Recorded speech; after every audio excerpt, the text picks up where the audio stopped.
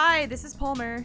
And this is Petrana, and this is High School Musical, the series, the podcast, a recap and discussion podcast about the Disney Plus original High School Musical, the series. Woo! Woo! Do you have breath left after all of those words? I'm going for it in one breath. I'm just so hyped about everything High School Musical, the series, the podcast, and High School Musical, the series, and any variation of said title. Yeah. But we're back this week to discuss the latest episode, which is entitled "What Team?" Wildcats, but not the Wildcats. It's just called What Team? Yes. But before Palmer dives into the episode recap, we need to address the cow in the room. Yeah. Last week, Petrana and I realized on podcast that we both had different interpretations of what it meant. That Seb's cow was lost. I assumed that the cow was just dead. And I thought the cow just wandered off and Seb and his family had to spend the last 3 hours looking for it. And so we took to Twitter to ask and just see what the fandom was feeling. And the poll was like neck and neck. Like people were just split over what happened to this cow. No one actually knew if the cow was alive or if the cow was dead.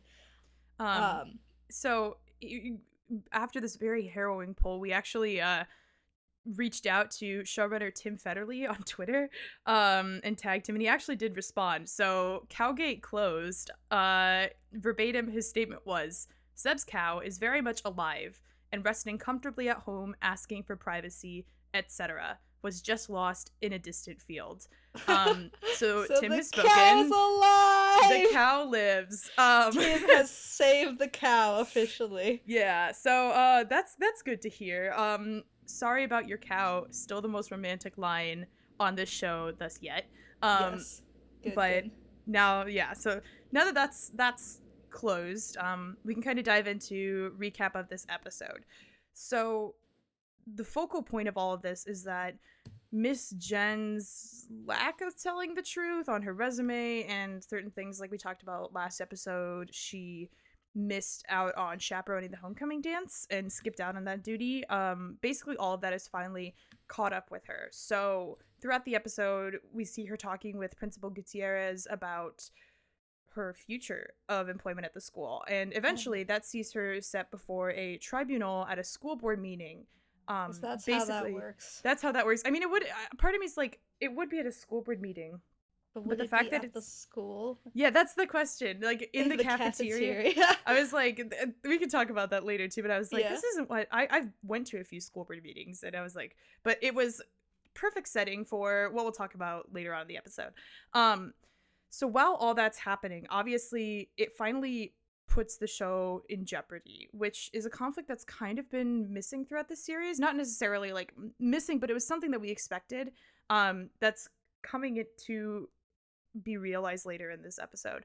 So with Miss Jen potentially out of the school, there's a lot of uncertainty as to what's going to happen to the musical itself. So the kids decide to take it into their own hands after everyone kind of like comes after Carlos. They're so sad. It's really sad. Carlos is doing his best. Carlos is the only one who Miss Jen told, and she was like, don't tell anyone, and then he's like trying to keep things together, and then everyone's like, Carlos can't really lie because he's too good of a person.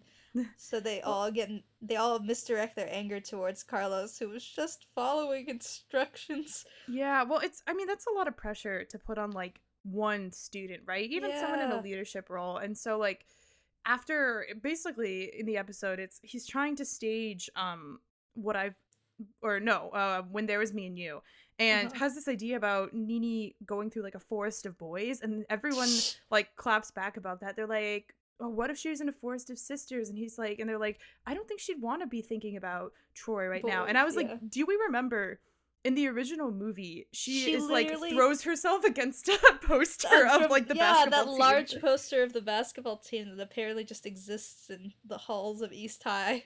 Right.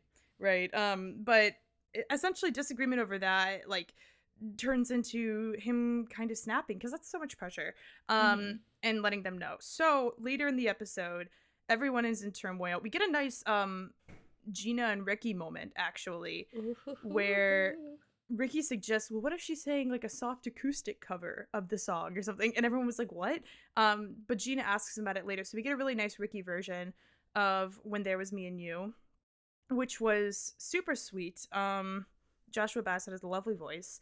So that was cool. But then the action really happens when Big Red invites Ricky over, and then apparently literally the entire cast, because he didn't want to be alone.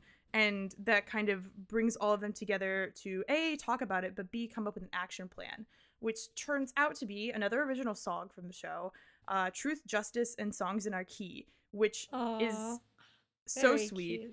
Cute. Yeah, and happens as a school board intervention, kind of demonstrating the impact that Miss Jen has had on her students, even if she hasn't, like, necessarily fulfilled all the qualifications that she listed on her resume or seen Dear Evan Hansen.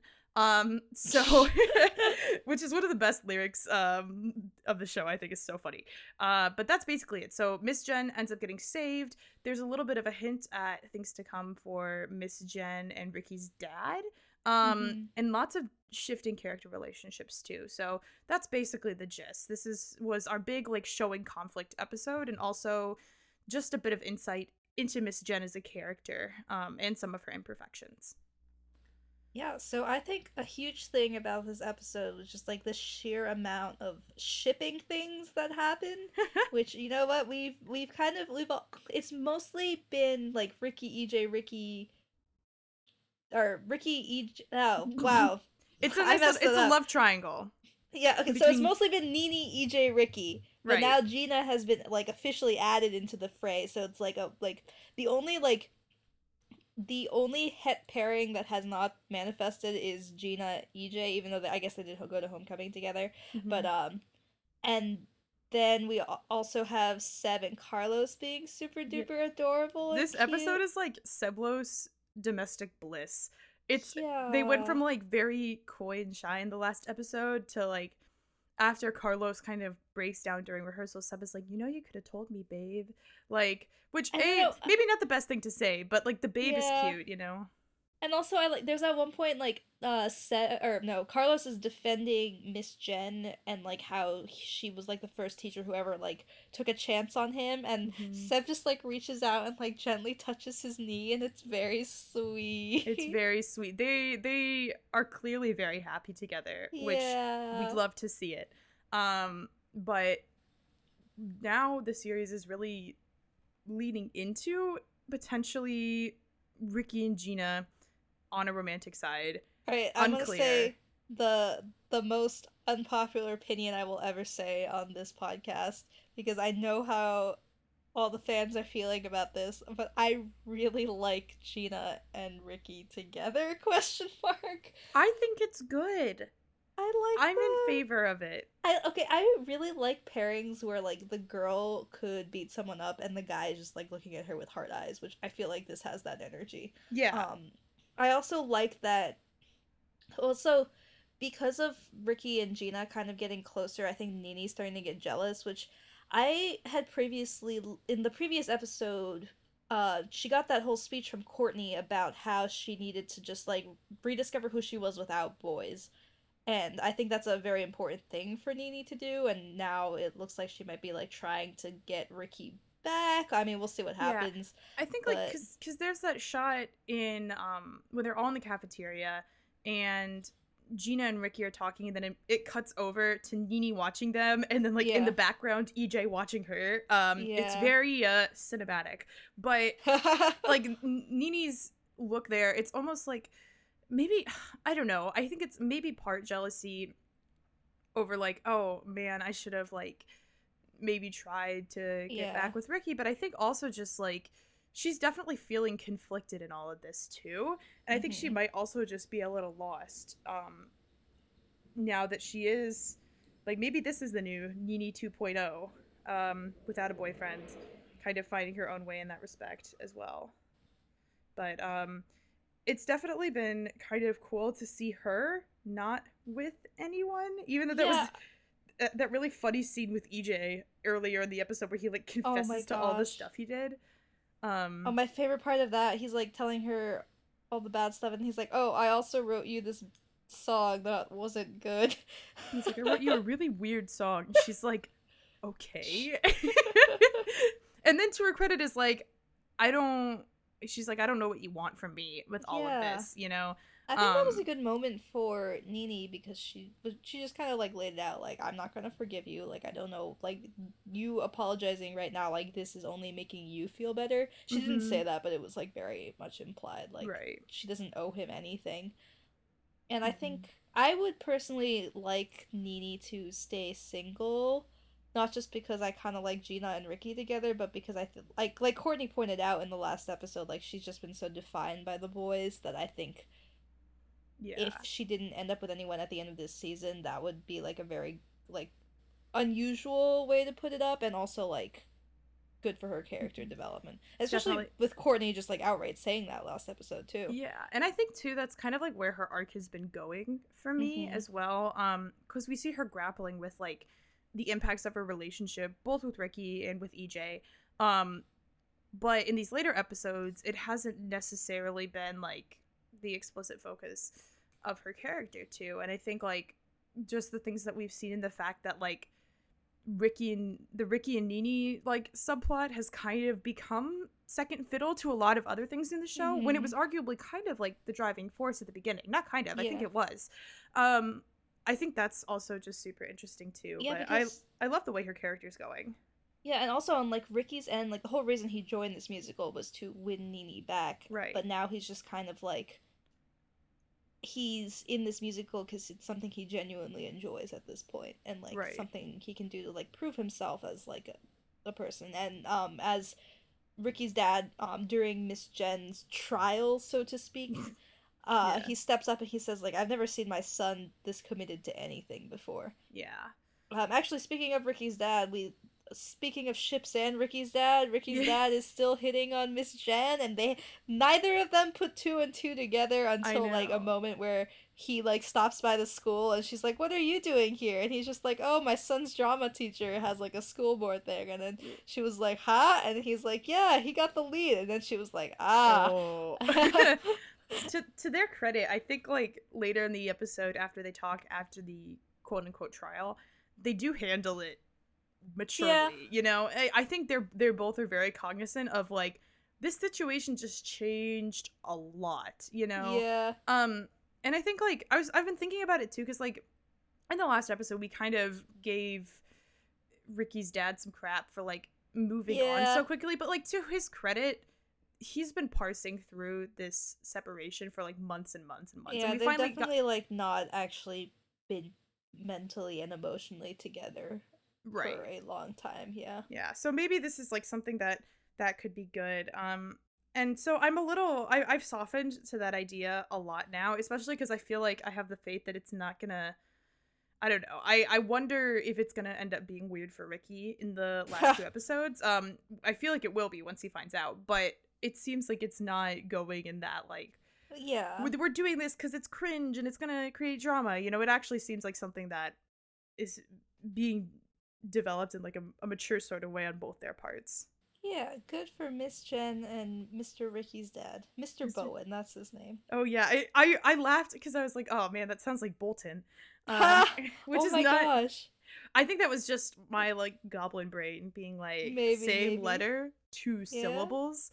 But yeah, I think, I don't know, it's interesting seeing that come to a head in a way that wasn't as dramatic as it could have been. Yeah, right? And okay, so speaking of things that we say in previous podcast episodes that get manifested on screen, we did actually see Ryan. Oh yeah. In the beginning with the photos. Ryan has no name, but Ryan is there, Ryan exists, and that's it. My wish has been granted. Actually, on the subject of the photos, that was a great moment in this episode. Everything to do with seeing people in costume. Then they're all trying to like jump up to recreate the original High School Musical poster, but it's just like not working. No. Because if you've ever tried to take a group picture with everyone jumping, it doesn't work. Actually, humble brag here. We did it with my a cappella group with 20 people. And once. Did it work? Oh my god.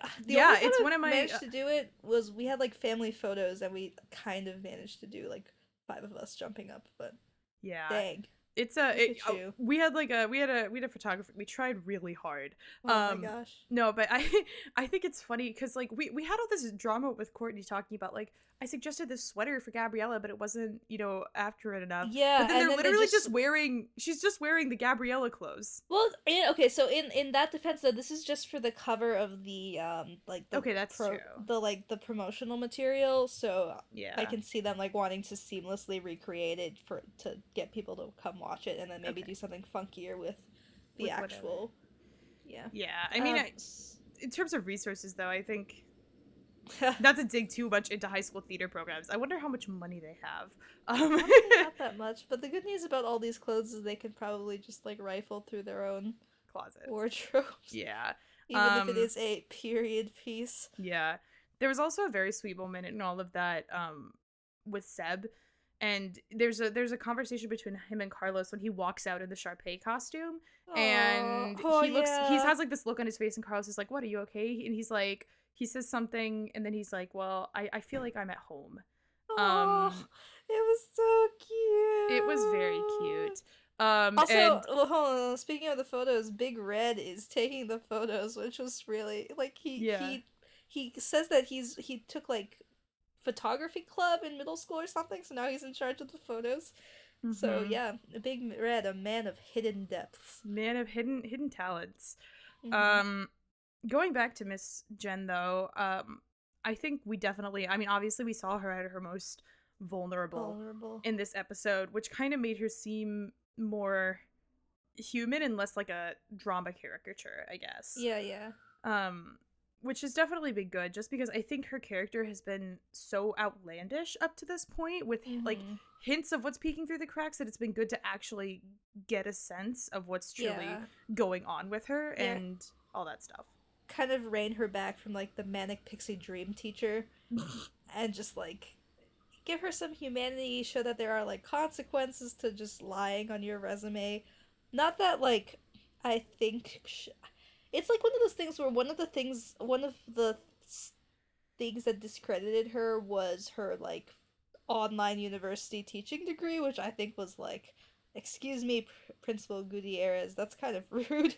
Yeah. But... well, yeah, it's like the whole way it was conducted, part of me was like, would you really put a teacher in like this kind of specific case where it was unambiguously like had fudged their resume?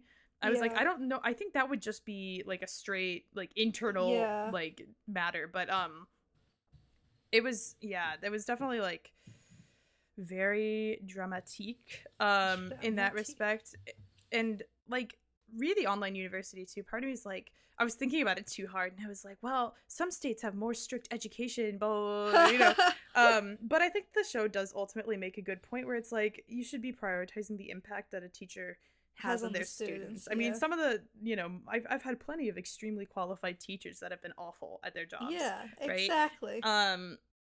And so, like, especially in a program like the arts, like, so much of it is dependent on, I don't think you don't necessarily need the same qualifications. Yeah, well, she has to be teaching other things. I wonder what classes she's teaching. Yes, because all we've seen of her is her conducting, like, after-school activities, which you absolutely do not need to have, like, teaching credentials to conduct after-school activities. I mean, I don't know. Maybe you do. I think in most cases, like on the legal side, but if you're talking like competencies, then no, not necessarily, I guess. We had a lot of like people, like I did marching band in high school, and there were a lot of like college students or like people who did drum corps activities that came by to like help out, but I don't think you'd ever like the only way to be able to like direct a show, you'd have to be like that's a teacher. True. I was thinking more of like, because I know our band had like students from the university come to teach. Yeah, we had plenty of like drumline techs and stuff like that. But it's so the thing that I like is that it does prioritize like the student experience there, especially after their dope dance sequence. Yeah, bruh. Sorry, that was weird. There's another thing too in that like thing where Principal Gutierrez is like, well, it's not as if theater is unique in this regard that it provides students like an activity or something to get into. And it cuts to Mr. Mazzara during that, and he's kind of like, you kind of see him be like, what, you know? Whereas his whole ethos has been like, theater took kids away from my robotics team, which is bad. Yeah. Okay, but sidebar, how much overlap does he think there was with that? I mean, there's obviously a small amount, I guess. Yeah. Kids do everything, you know? Yeah, that's true. Yeah, we've had this discussion. Yeah, we talked about it. But yeah, so that was definitely very great. But yeah, I guess other great character moments in this episode, we got a lot of great Big Red. Big Red, good. Big Red is like top of my bias list at this point. Good.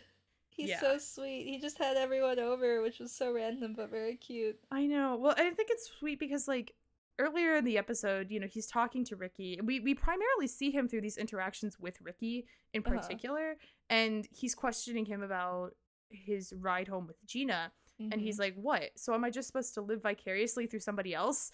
But then we see this open up and you're like, oh, wow, he's really found a ton of friends in the theater program as well. When he calls literally all of them up to come hang out at his house. And especially as someone who like didn't really want to do this in the first place and just kind of like accidentally joined it. Mm-hmm. Yeah, and he found his own little family. They all have that really sweet bonding moment in Big Red's basement, which, like, other sidebar, he has this awesome, like, basement bedroom, which we've seen a few times, but it was only until, like, the whole drama club was, like, sitting in it. I was like, dang, this place is big. I know. Imagine, I guess there's, like, theoretically no door, which kind of blows. Yeah. But imagine having, like, that dope, you know, basement space. It's a cool set. Like the older brother from Diary of a Wimpy Kid. Was he in the basement or was he in like the garage overhang? I don't know. I think it was the garage. We'll have to double check our Diary of a Wimpy Kid lore.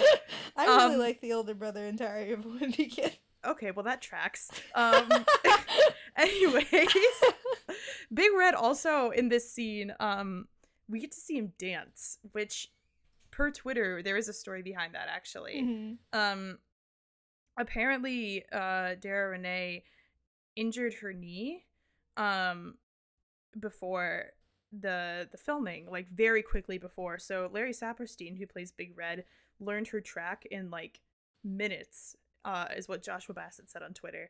And that's why he's, like, dancing in this whole sequence.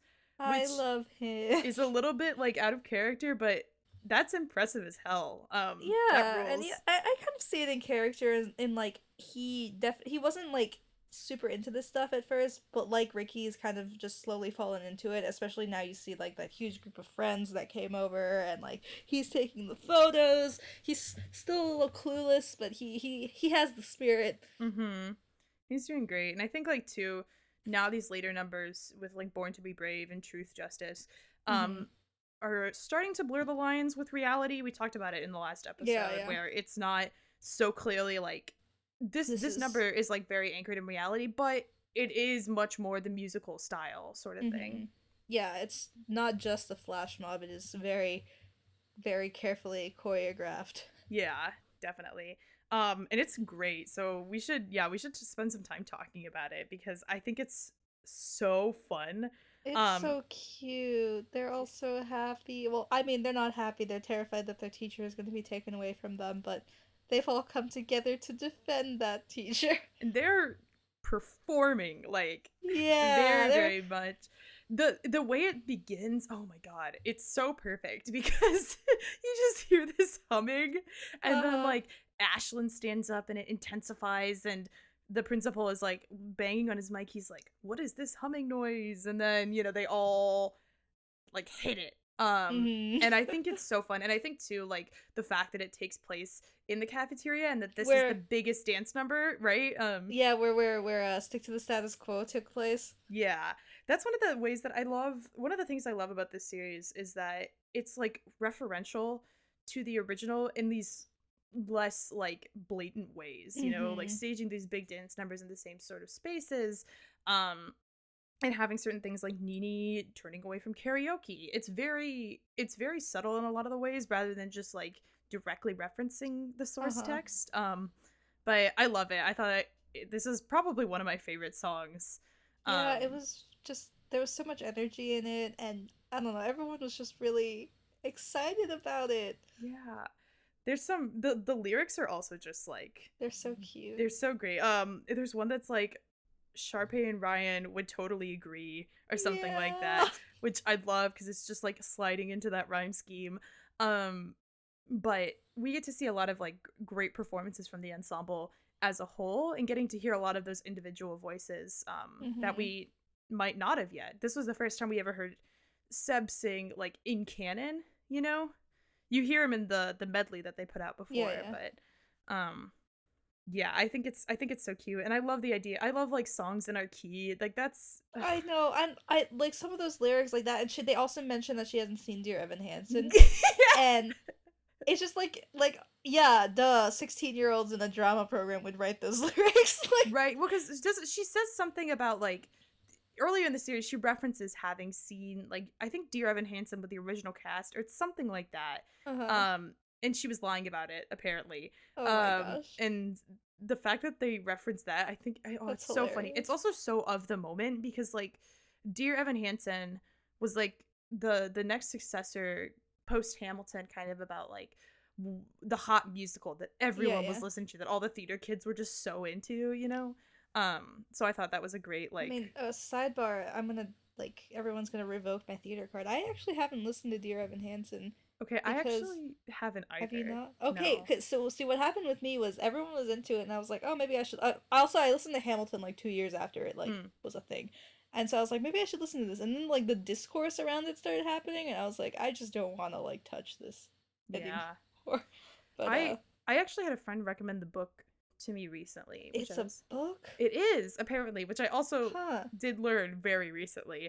So maybe I'll read it, but I like the original cast was Ben Platt previously, who was in like Pitch Perfect and stuff. Yeah. And I know like the Waiting Through a Window song because everyone was singing it, but I don't know. It's one that I also have kind of put off listening to. Yeah. Anyways, it was a great line in the show. I thought it was. I like laughed out loud at that point. I thought it was hilarious. But. Oh, okay. Other hilarious moment at the end of this whole thing. So the parents are going, like they're so excited about this. They're like clapping. They're like, look at our kids. They're dancing. They're singing. They're excited about things. And then like even most of the school board has gotten in on it, and the principal's like kind of begrudgingly like.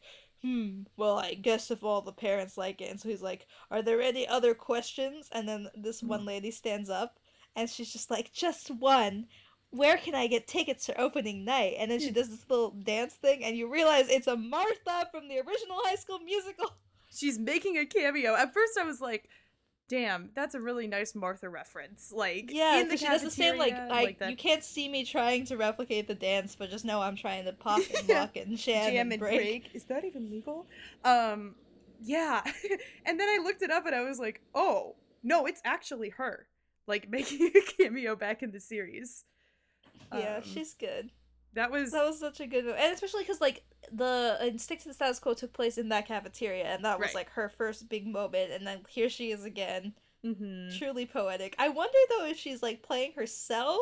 Yeah, so I read a news hit on this, and she's playing a fictionalized version of herself, I think is what it said. Okay, so she's actually, like, the actress. I think so. I think that's how I interpreted it. Who just still happens to live in Salt Lake City and has a kid who goes to the school. Yeah, she works in the school board. Yeah, she works in the school board. Okay, good for her. I'm glad that she's working in the Salt Lake City District School Board. Yeah.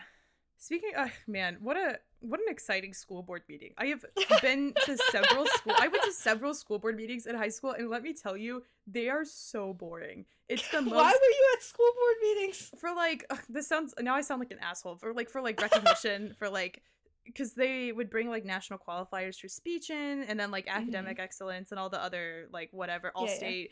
Yeah. So like my school board experience was they bring you in, so you line up. It's called the Don Stroh Administration Center was where the school board was in my district, and you would all line up with your teammates or whoever else. You'd file into the room. Your coach or teacher or whatever would like give a little speech. Everyone would politely clap, and then they would hand you a box, and inside the box there was a plastic star that said like Millard Public Schools excellence or something like that. So I had like 6 of these useless plastic stars from all my boring AF school board visits. Wow. But they're sitting in my parents' like what an exciting attic. high school life, Palmer. Oh yeah, I stood in front of some adults and wore my suit, and the end. Yeah. But yeah, I would have loved to have a dance number at my school board meeting. Would have made it a lot more exciting. But anyways, I think that's most of what we wanted to cover in this episode. Fun episode. Cows alive. That's basically it. Oh, we did want to like put a little shout out to the world about what your current favorite ship in the show is. Oh yeah, I'm just weigh in, because I know Gina Ricky is not popular whatsoever, because everyone is like fingers crossed hoping that Gina is secretly in love with Nini. Yeah, which would be really cool. I would love to see it. I would love to see that too. Don't know if they would actually do it, but no, it's not going in that direction. I mean, not even from like a sexuality perspective, because obviously the show is super gay, right? Yeah. But it's not. It doesn't seem like where things are going. But a girl can dream, right? Yes, absolutely. Yeah. Also, so just go ahead. No, I was gonna say, you can email at us at hsmtmtspodcast@gmail.com or tweet at us at hsmtmtspodcast on Twitter. Mm-hmm. And then what were you going to say? Oh, I just wanted to put out a thank you so much to everyone who has subscribed to this podcast on Spotify or Apple Podcasts, and who listens to us regularly. It really means a lot. We didn't expect necessarily that a lot of people would enjoy hearing us rant about HSM TMTS, but thanks for listening, and if you want, you can follow us on wherever platform you're listening to this podcast, but it means a lot, so thank you. Yeah, thanks so much. You guys rock. Come chat with us. We want to talk. But anyways, this has been episode 6. What team? Wildcats. Thanks so much. Talk to you guys next week.